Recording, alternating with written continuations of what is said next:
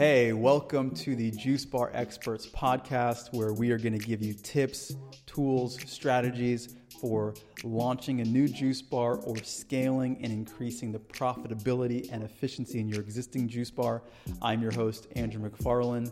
For the last 10 years, I've been in the juice bar business, running my own juice bars, as well as helping hundreds of entrepreneurs all around the world launch successful juice businesses. So without further ado, let's get into it. Welcome to another episode. Hope you guys are feeling good. I'm feeling good.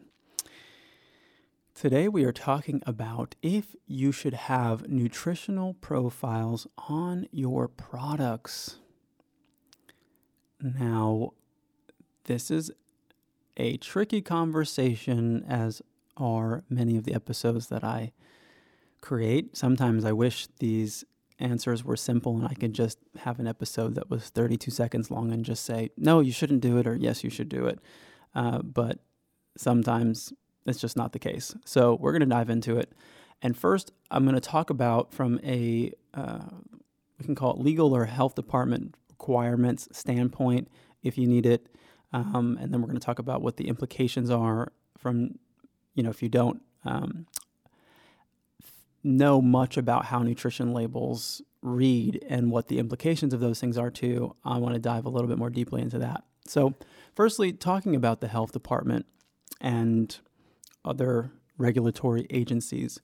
Now, in some situations, you do have to have this if your product, to my understanding. Now, these kinds of things change a lot. So, you also want to make sure you check with your health department itself. But if you're HPPing your juice or pasteurizing your juice. All right, these are two different ways you process juice to extend the shelf life and to kill some bacteria and all of that. But if you're wholesaling and that's part of the process, then to my knowledge, you do need to have nutritional information on your products. If you are selling your products in your own store, you don't. Now, having said all this, I know that our audience is global and you might be listening in from another country where that is required. So, check with your health department. Usually in most instances, they're pretty easy to get a hold of. You can send them an email or you can call them. They're not intending to keep these kinds of things secret. So as long as you reach out, you can find out for sure, do you need to have nutritional profiles on the labels of your product? Okay, so that's the first thing. Stepping outside from a required standpoint, why would you opt to do this or not opt to do this for your customers? Now, this comes up a lot, and many customers might request that you have nutritional profiles on your products. Now, what I'll say is this. I don't want to say, I'm kind of neutral to a certain degree. But what I would say is I'm probably actually more privy to share with people certain benefits of products than nutritional profiles. And I'll tell you why, is because a lot of times customers don't actually know what they're reading. And it's not that they can't read. Hopefully your customers can read, but they don't know how to interpret the information that they're getting in many situations. Because I used to have a lot of customers come into my juice bar and they'd say, Andrew, how many calories is that smoothie? And I could sense why they were asking, and I would say, okay, well, why is that information interesting to you? And it was generally because they were trying to lose weight or, maintain a certain weight. And so I would ask them, do you know what a calorie is? And oftentimes they would say, actually, no.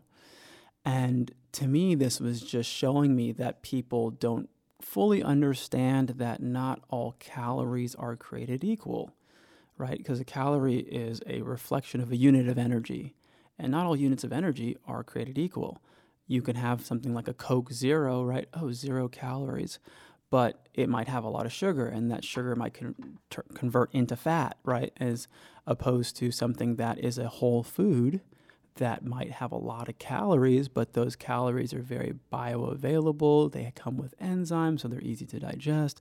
And so your body processes these calories differently, right? And so this is something that most customers don't know. They don't think this in depth about their health when they're asking questions that they're asking. And they come from a well-meaning place, right? It's not to judge them, but it's just to say, what is the intention that you have if you do put nutrition labels on your products? And is it serving the purpose that you're intending it to? Because in some ways it might unintentionally mislead people when they don't have the full comprehension of how to read product labels, right? They don't, they don't understand that there's different kinds of sugars.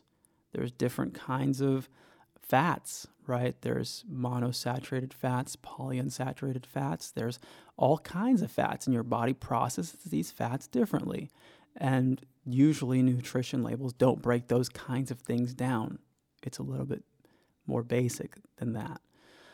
So I'm not telling you guys to do it. I'm not telling you guys not to do it. I just would share my reservations around doing it fully. But I do think that there is a benefit to sharing some things, right? Just because, maybe you decide, hey, I'm going to opt out. I'm not going to share the calories, but I'm going to share maybe this other information, what the vitamins and the minerals are in the product, which you can do. You can do all of that. It's up to you.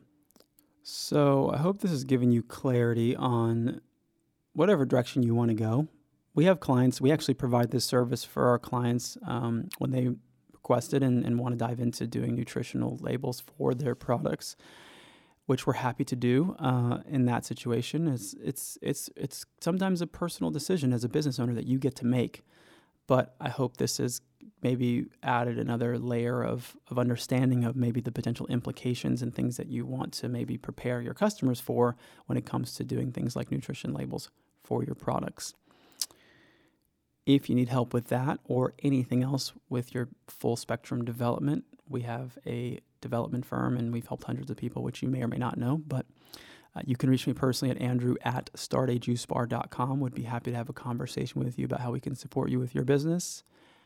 And until next time, hope you guys are happy and healthy and inspired to launch your businesses or grow your existing businesses so we can all collectively create a world where there are more juice bars and healthy cafes and unhealthy food service businesses. That is our mission, and we're here to support you guys and all of us in making that a reality. Until next time, this is Andrew McFarland with the Juice Bar Experts podcast and StarterJuiceBar.com. Talk to you guys soon.